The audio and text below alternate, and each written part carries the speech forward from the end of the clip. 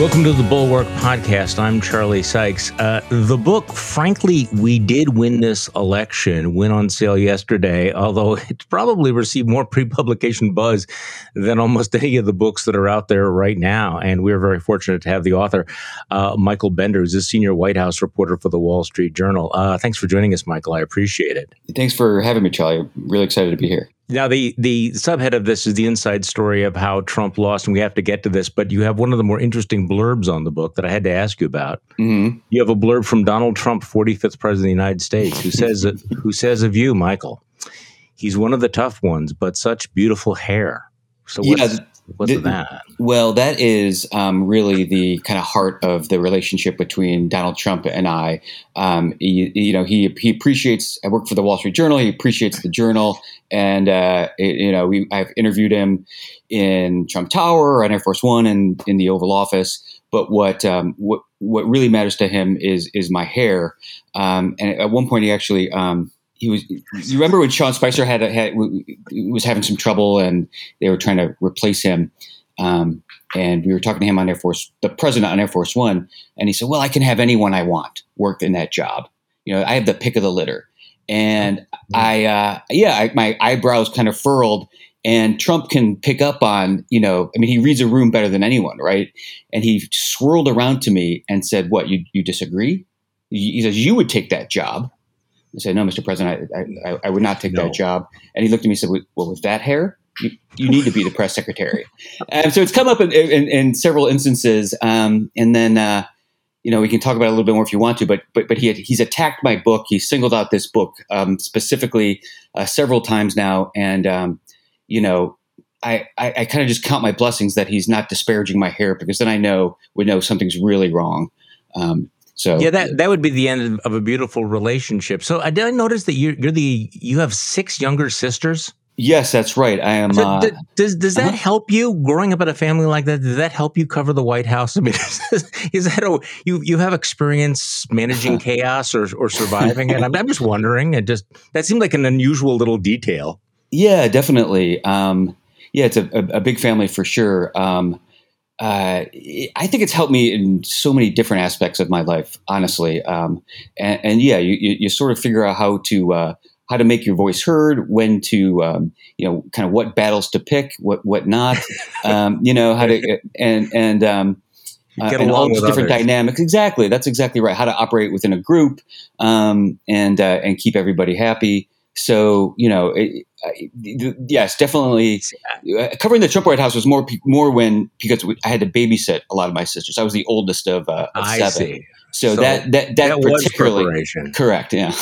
See, I'm in awe of that, being an only child myself. And by the way, it was only like 10 minutes ago that I realized that you're married to Ashley Parker, who's the White House bureau chief for the Washington Post. So you guys don't have any shortage of things to talk about, do you? No, that's right. In fact, that's how most people know me, as Ashley Parker's husband, which is great. I mean, she's wonderful. She's the best. We can talk about all of this stuff in politics in Washington. She's, much better reporter and writer than me. She's my best editor, my best advisor, my best friend. I'm very, very lucky. Well, it's funny. I saw on her Twitter feed she had your very young children posing with copies of your book, but I didn't realize it was your children. I thought, hey, this is really nice for the Washington Post reporter to be really promoting a book by a Wall Street. I mean, what a nice person Ashley Parker is, which of course she is. So that Midwestern optimism is coming out there, Charlie. So we are Midwesterners. So let's talk about how these books come together, because there's a number of them that are out, and they are all incredibly sourced. Part of the fascination of reading these stories is to realize that you are in the room because people in the room decided to share this with you. And you have an interesting note right near the beginning of the book where you talk about who talked to you, who was willing to talk to you, and that you understand that many of them give interviews to authors because they're being protective, because they know that they have to tell the story first, their version, to protect themselves against stories that other people might tell. I mean, that's part of the dynamic of this, isn't it?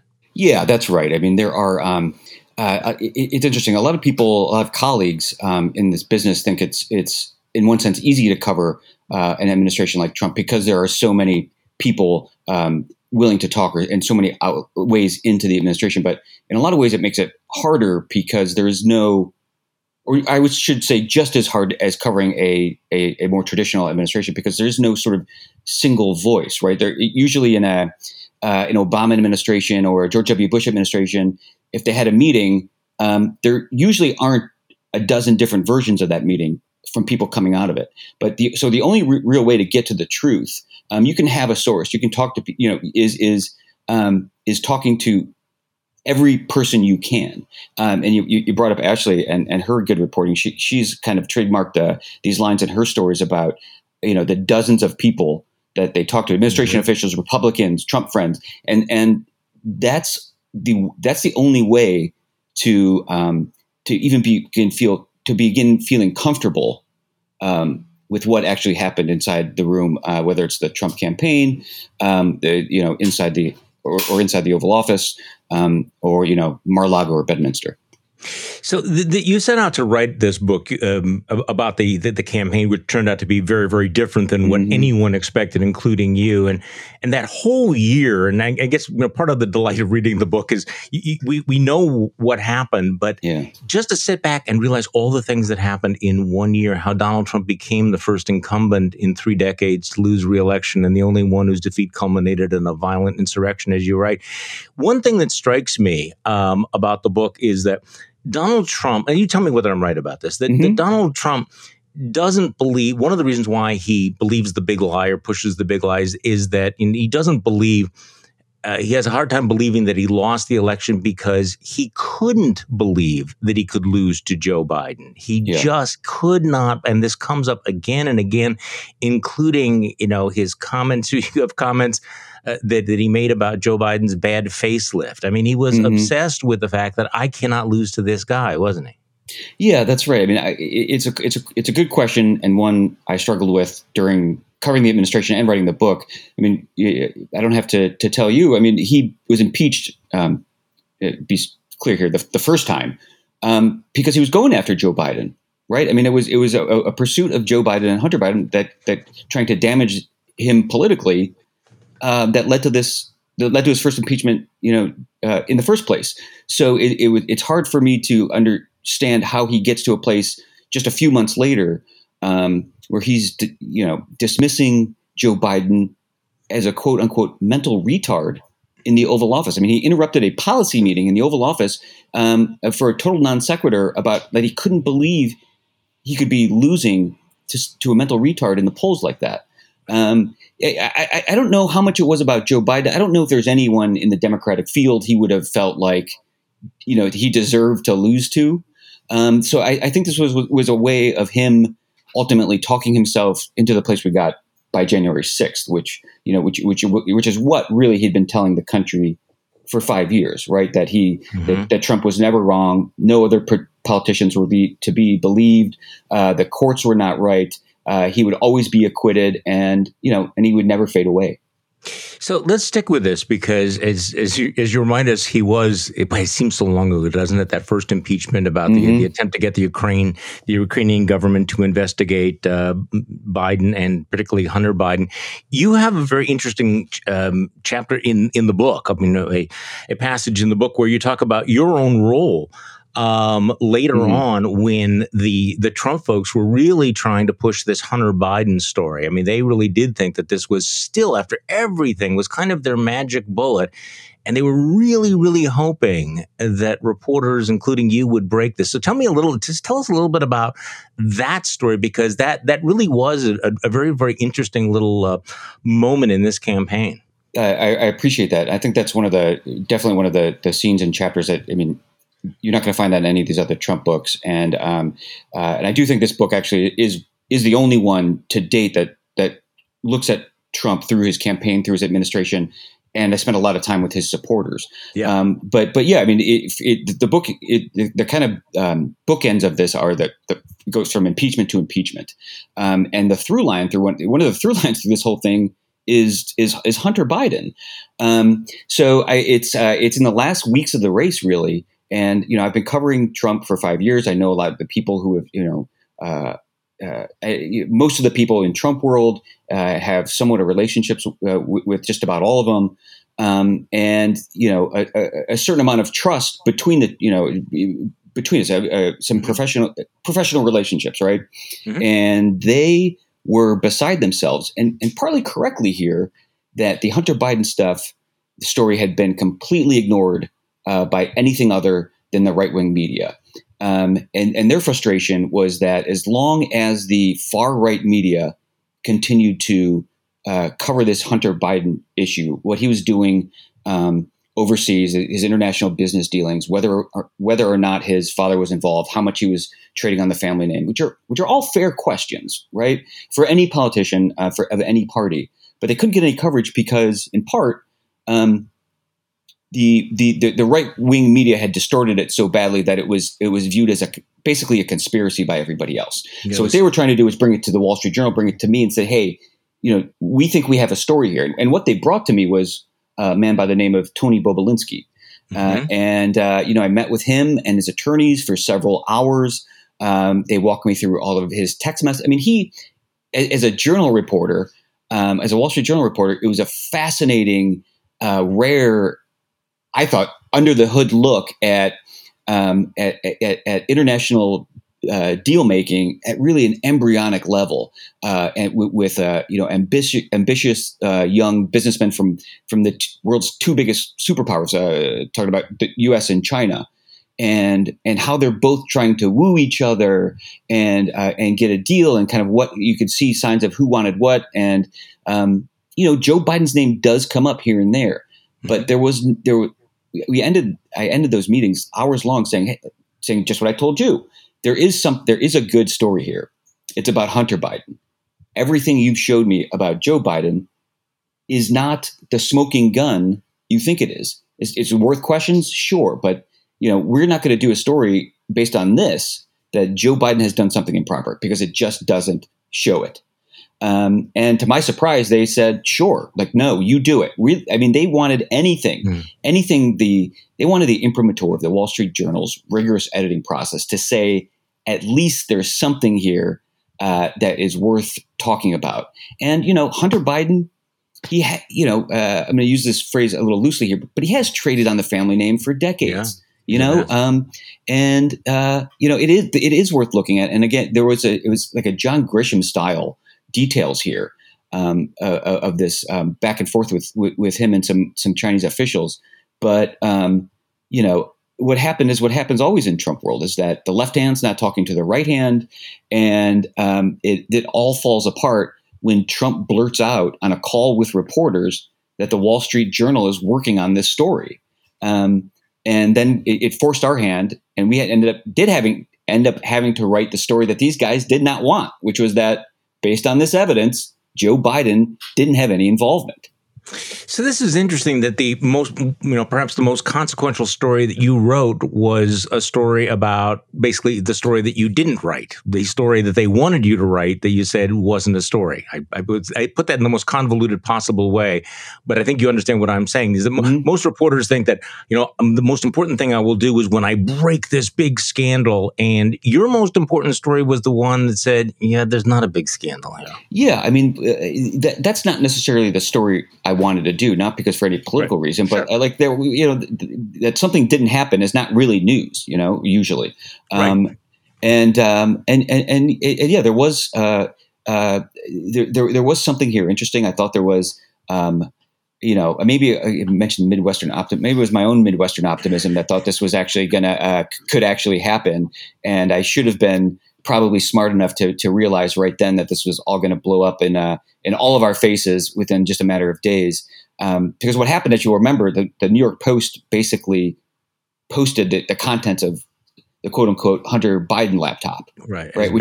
As badly as possible. Yeah. So I remember that night I got a call from Steve Bannon, Bannon was on that operation with Giuliani, and Bannon was just urgent call from Steve. He says, what's this about you're working on a story? I've been told you've got a team of 24 Wall Street Journal reporters, and you're going to post a front page story in 2 days. And that's when I was just like, oh, shit. Right. Like, I knew that someone was overinflating what I was doing in order to try to halt the Bannon and Giuliani operation. And it was right then where I knew that, I'd gotten myself into trouble, and some of our good business reporters and China reporters who I dragged into this. And I make a special acknowledgement in the book, or really an apology in the acknowledgments for embroiling those guys. See, this raises the question. Then I remember that the New York Post story was written by somebody who didn't really actually write the story. They slapped somebody's byline on, and it sort of became an example of bad journalism, which raises the question. If in fact you did if the right-wing media had not toxified this story, if they had taken that laptop story seriously, if it had been vetted more carefully, more honestly, more professionally, might it have been a bigger story? Might it have raised other questions that got sloughed over during the campaign? Do you think? Yeah, I mean, very possibly, right? I mean, that's one of the reasons journalists do stories a lot of times is there's a decent story here, and or maybe not the reason you do stories, but often what happens, right? You do a sort of an interesting story that, a string gets pulled, someone sees it, gives you another piece of information, and that kind of stuff builds on each other. I mean, it's two things are striking to me here. One is that, again, this is one of the strings through Trump's last 20 months in office is this issue. And the story I'm telling you now happened in the final weeks of the race. I mean, they had a year plus to try to sort this out. And, I mean, how many months did we talk about whether Hunter Biden was going to go on the stand in the Senate for that impeachment trial? I mean, there's just so much time wasted that they will never get back. And, when you talk about vetting the story, the other thing that struck me, I mean, I've been in the business for 24 years. My first job was at a small community paper in Grand Junction, Colorado.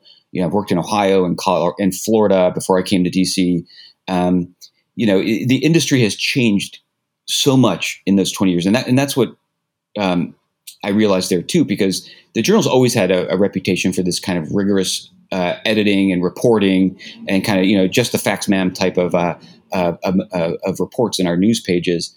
But if you want to get a story vetted, if you want that kind of, attention and focus and rigor given to a story, if you want something that readers will look at on both sides of the aisle and say, okay, there might be something here, where else do you take it?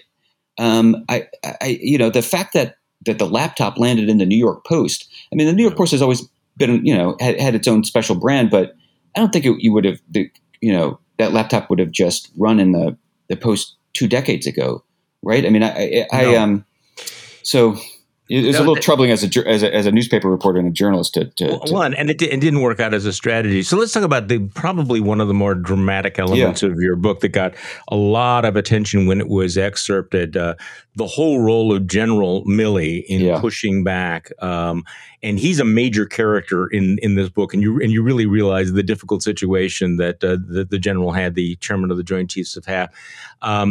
But the scene where, and people might be familiar with it because it was excerpted, where they're sitting in the Oval Office and they're talking about the idea of invoking the Insurrection Act, bringing in troops.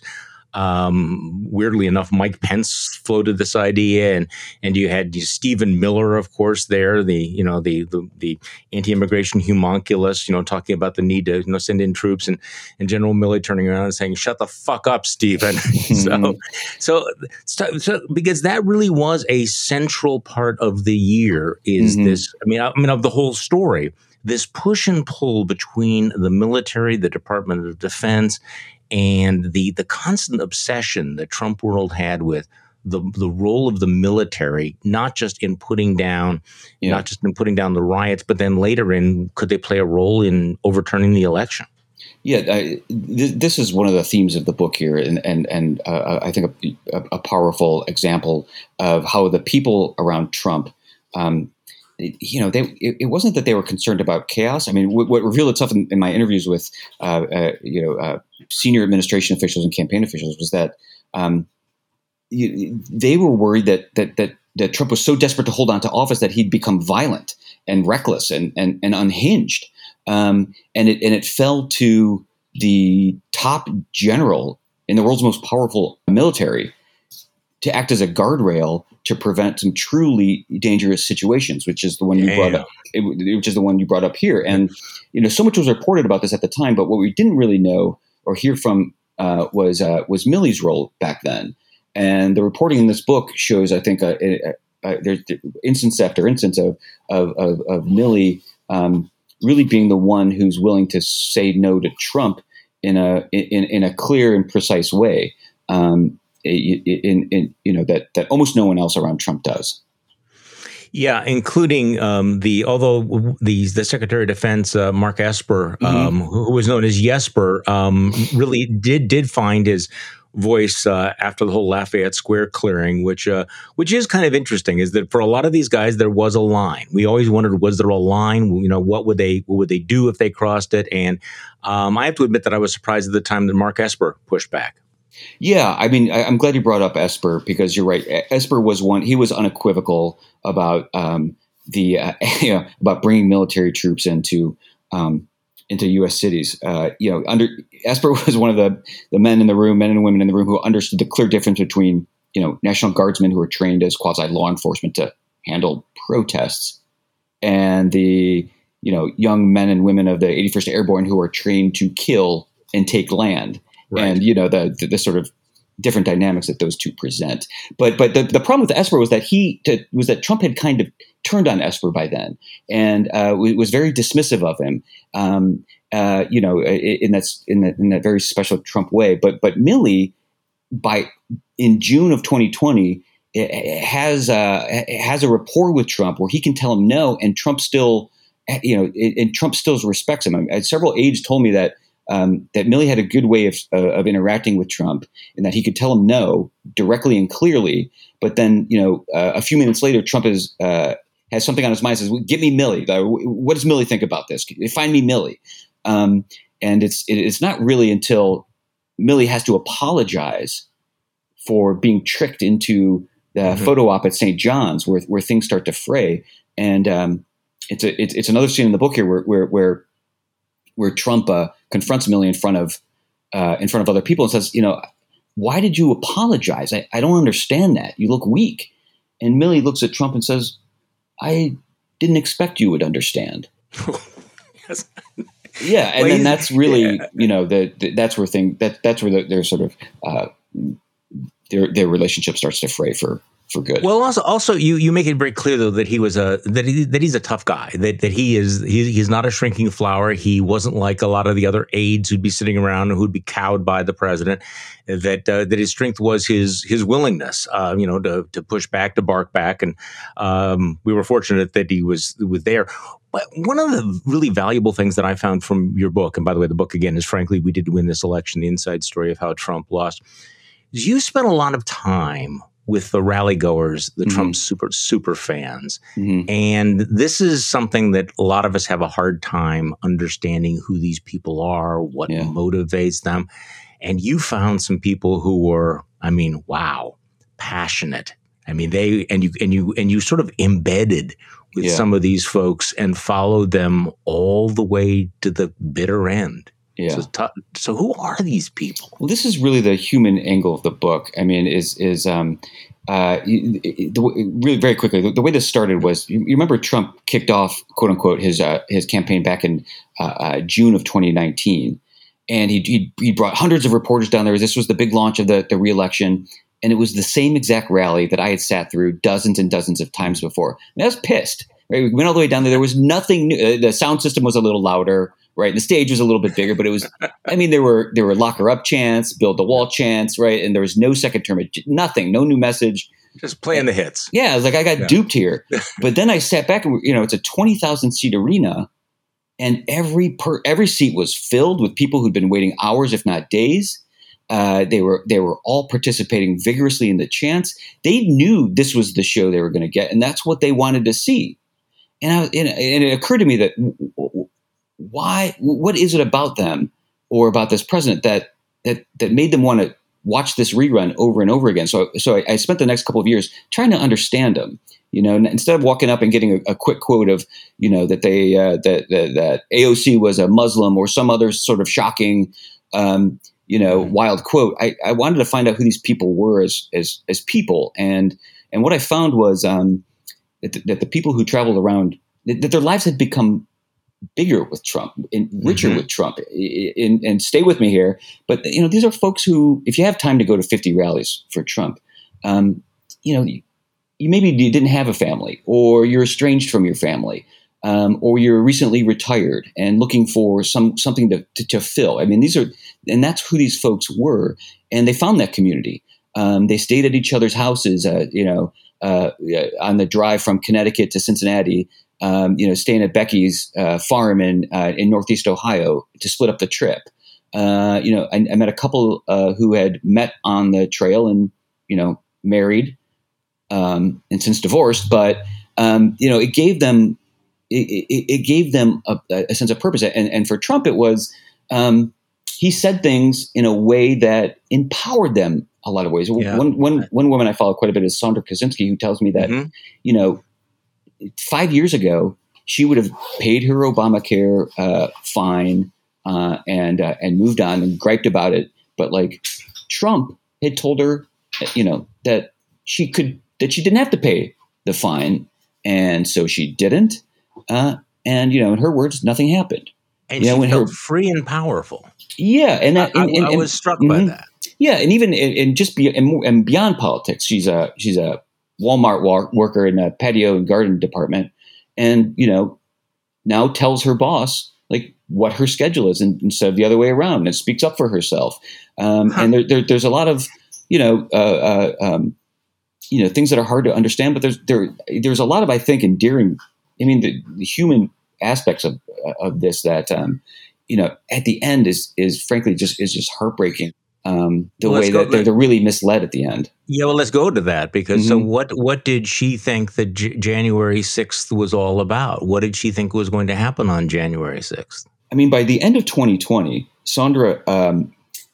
Sandra's traveled more than she ever has in her whole life. And yes, in 2020, the year of the pandemic, when we were all locked down, she was earning frequent flyer miles, right? Her friend Ben Hirschman had of one of these rally goers had died of COVID. Randall, another member of this community, overweight, smoker in his 60s, knew the risks, acutely knew the risks. But when he became so sick, but he refused to go to the hospital because he didn't want to add to Trump's numbers, not just the positive numbers, but the number of people tested. He was putting his own health on the line. And Sandra, she gets to January 6th. She's basically turned off Fox News. It had been the background music in her daily routine. But when Fox called the election, and in her eyes turned against Trump, she had become. Her world became smaller again, basically, Charlie, and in a kind of vortex of conservative news where again, like Trump's kind of gaslighting was a reality, and that Trump was never going to be wrong, and he had obviously won. One thing she told me, she knew that Trump had won and that it was a fraud because Corey Lewandowski had told her so. She had run into Corey in the summer of 2020 at the Republican National Convention, again during the pandemic, where there was no public event. She crashed an event at the Trump Hotel, cornered Corey. They were talking, and Corey told her, according to her, that the only way Trump was going to lose in November is if there's massive election fraud. Mm-hmm. And Trump and Corey, in these folks' eyes, is sort of a prophet of an Old Testament style prophet in Trump world. And it was all playing out exactly how had been foretold. Well, you tell the story of January 6th when they are there, and then they hear the word that Mike Pence is not going to pull that bizarre thing of not counting the election. And is it Sandra? I don't have it right in front of me, but was her who said so? I mean, you describe how the surge, the energy in the crowd intensified as they began looking for Mike Pence. And if they had found Mike Pence, she says, they would have killed him. That's right. I mean, that's a hell of a quote. Oh yeah, exactly. It's chilling. I mean, she That's a very good detail to understand what I was trying to say before, which was that of her news inputs, right, of where she's getting her information. A lot of us knew what Pence was going to do. He had not put out a statement, but there was a lot of reporting in the mainstream press that Pence was telling Trump that this was unconstitutional. But he hadn't put out a statement. It hadn't come out of his mouth, and the VP is waiting to show as a sign of respect, waiting for Trump to finish the speech before they put it out. Well, not until Pence's statement goes out do a lot of the people at the rally realize what's happening. That Pence, has in their minds has now suddenly turned, right? Because Trump had been telling them for the last several weeks that Pence was going to do this. Or was probably going to do this, or there was a real possibility that he would. I'll be honest with you. I did not understand until afterwards that people really believed this was a real possibility. This is a detail. I mean, we've realized it since, and your book makes it very, very clear. But remember when you first heard the idea, the notion that the vice president could simply not count the electoral votes, you rolled your eyes, right? Yeah. I mean, and yet what's very clear is that these people believe this. They had been told that this was a real possibility and that this was going to happen, which explains the shock when it didn't.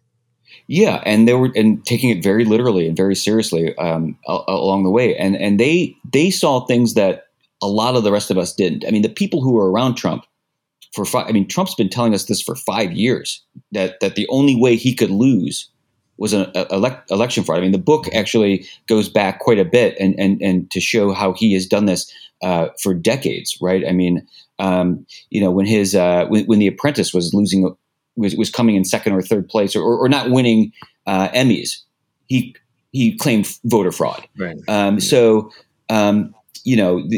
was a real lack of imagination, especially around Trump.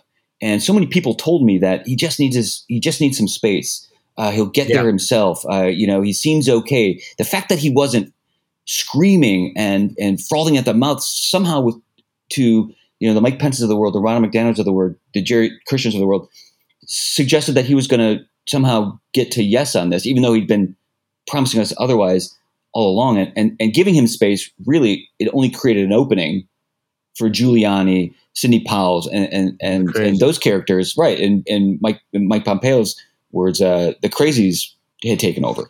So you quote this woman as saying that if we had found Mike Pence, we would have killed him. And she doesn't mean that metaphorically or symbolically. I mean, she's talking about how angry people were. It was also interesting that hours and hours and hours later, when Trump put out the video where he told people to leave, you're wonderful people, I love you. She found that to be, she was disappointed in that. Yeah, that was a letdown for her. And I think that reading this is also, underlies why Trump refuses to acknowledge or concede, because he understands that his base, people like these super fans, would feel tremendously betrayed and let down. And so does she feel let down? What does she think is going to happen now? Well, it's a good question. Even weird. So I do want to be clear that Sandra did not storm the Capitol. She was in the sort of parade toward the Capitol. She was outside the rest of the time. I think that is a fair line of distinction. I just kind of want to make. And Trump's lack of nuance on any issue for anything had become so ingrained with the base that was confusing. She was in Cleveland for his rally in June. She's been down to Florida. Trump has started holding fundraisers for different organizations at Mar-a-Lago. She's on those email lists, and she goes and pays the money to go to the fundraiser for the chance to see Trump. And this is wow. Some new reporting that after the book I haven't talked about anywhere, but. At one of these fundraisers, she kind of stuck around afterward and knew that he was golfing that day, and told her friend that if we're kind of the last ones out, maybe we'll see him coming in on his golf cart. And again, she's been to 60, 70 rallies at this point, in the front row all the time, and it works. And they're at the valet stand when Trump's golf cart pulls up, and he gets out and kind of starts to walk into the back entrance, and she just goes for it and yells out, "Trump!" And he turns to her, sees her, looks at her, and says, "Do you work here?" So interesting. yeah. After all that time. So actually, at the very end of the book, you do describe how Donald Trump lives now. You went down to Mar-a-Lago to interview him, and it's kind of a surreal scene. The ex-president holding court at the country club he lives in. He's the only person who lives in the country club. And so what is his life like now? It seems that, I mean, he's surrounded by adoring fans. They have dinner, in a roped off area. He invited you to dinner and everything. So how does Donald Trump live these days? Yeah. I caught him in an interesting time period for sure. Although, with Donald Trump, maybe any time qualifies as an interesting time period for Donald Trump. But he was just as unprepared for post-presidency life as he was for the presidency itself. He arrived in Mar-a-Lago and turned to an aide and said, "Well, what am I going to do now? What am I going to do all day now?" The staff that he had with him, he brought to a room to show where they were going to work out of an office in Mar-a-Lago. There were mattresses on the floor. They had to go and the Office Depot and buy their desks and chairs. And Trump was in a weirdly, there was a moment there where he was in this weird reflective, weird for Trump and unusual for Trump, melancholy. But he's since found his routine. He golfs all the time, not surprisingly, sometimes 36 holes a day. When I interviewed him the first time, he had just finished playing with Ernie Els. It looked to me like he had lost a little bit of weight. His hair had returned to a color that resembled something, might actually be found in somewhere in nature. He looked good. He was very relaxed. He was in an upright chair, but he was essentially reclined in it. I mean, he was kind of slouched in the chair. It relaxed, right? And I think I think he's at a point here where he kind of always is. Is he going to run for president? I don't think he knows. But he does want to be part of the conversation. And you asked him about how he felt about deplatforming, and it was a kind of a surprising answer, right? I mean, what is it like to be off Twitter? He doesn't seem to mind. Yeah, I don't. Maybe this is my own lack of imagination here, but I'm continually surprised covering Donald Trump, and I almost fell off the couch when he told me that he was glad to be off Twitter because he'd realized how much time he had, what a time suck. Scrolling through Twitter was, and how much trouble he'd get into retweeting people. I love that, but it's the retweeting that gets you in trouble. That's what kills you. It's the retweets, but don't we all know that? Well, yeah, that's exactly right. This is sort of like the danger of Donald Trump. There's always a kernel of truth in what he's saying. He's not wrong on that. So, do you think he's going to run? I don't know. I mean, I really don't know. I do think 2022. I mean, he's already made 24 endorsements in everything from the U.S. Senate to, I believe, the Staten Island borough president, and how and I'm sure he's just going to make more, and how those some of those races pan out will be informative to him. Especially where he's endorsing candidates in primaries, running against incumbents. Those are not easy races to win, even when you have the endorsement of a former president. So that'll be, I think that'll be informative. But what I do think is that there's a lot of Republicans have a choice in 2022, and it's going to be whether or not they want to try to redefine themselves post-Trump. And not only will that play into Trump's decision to a degree, but I think what this book does is lay out in a very stark way that there is Republicans are going into that decision with their eyes wide open. They know what they're getting with Donald Trump at this point. I think some of them are going in with their eyes wide open, and some of them are going in with their eyes very firmly averted. Well, no, they really don't want to look too closely at all of this, right? Because then they might have to comment on it or deal with it. That's true. I mean, the fact is that no one can say that they didn't know. And if you're not sure, pick up this book and see how see what the people around him, his closest advisors, have to say about how they were worried that Trump was a danger to this country. Yes, and as a former Republican Congressman Mia Love says, when your book came out, pointed out that things were more ugly than we thought. I mean, if you read this account, if you've watched the videos, you know what's going on, and it is frightening.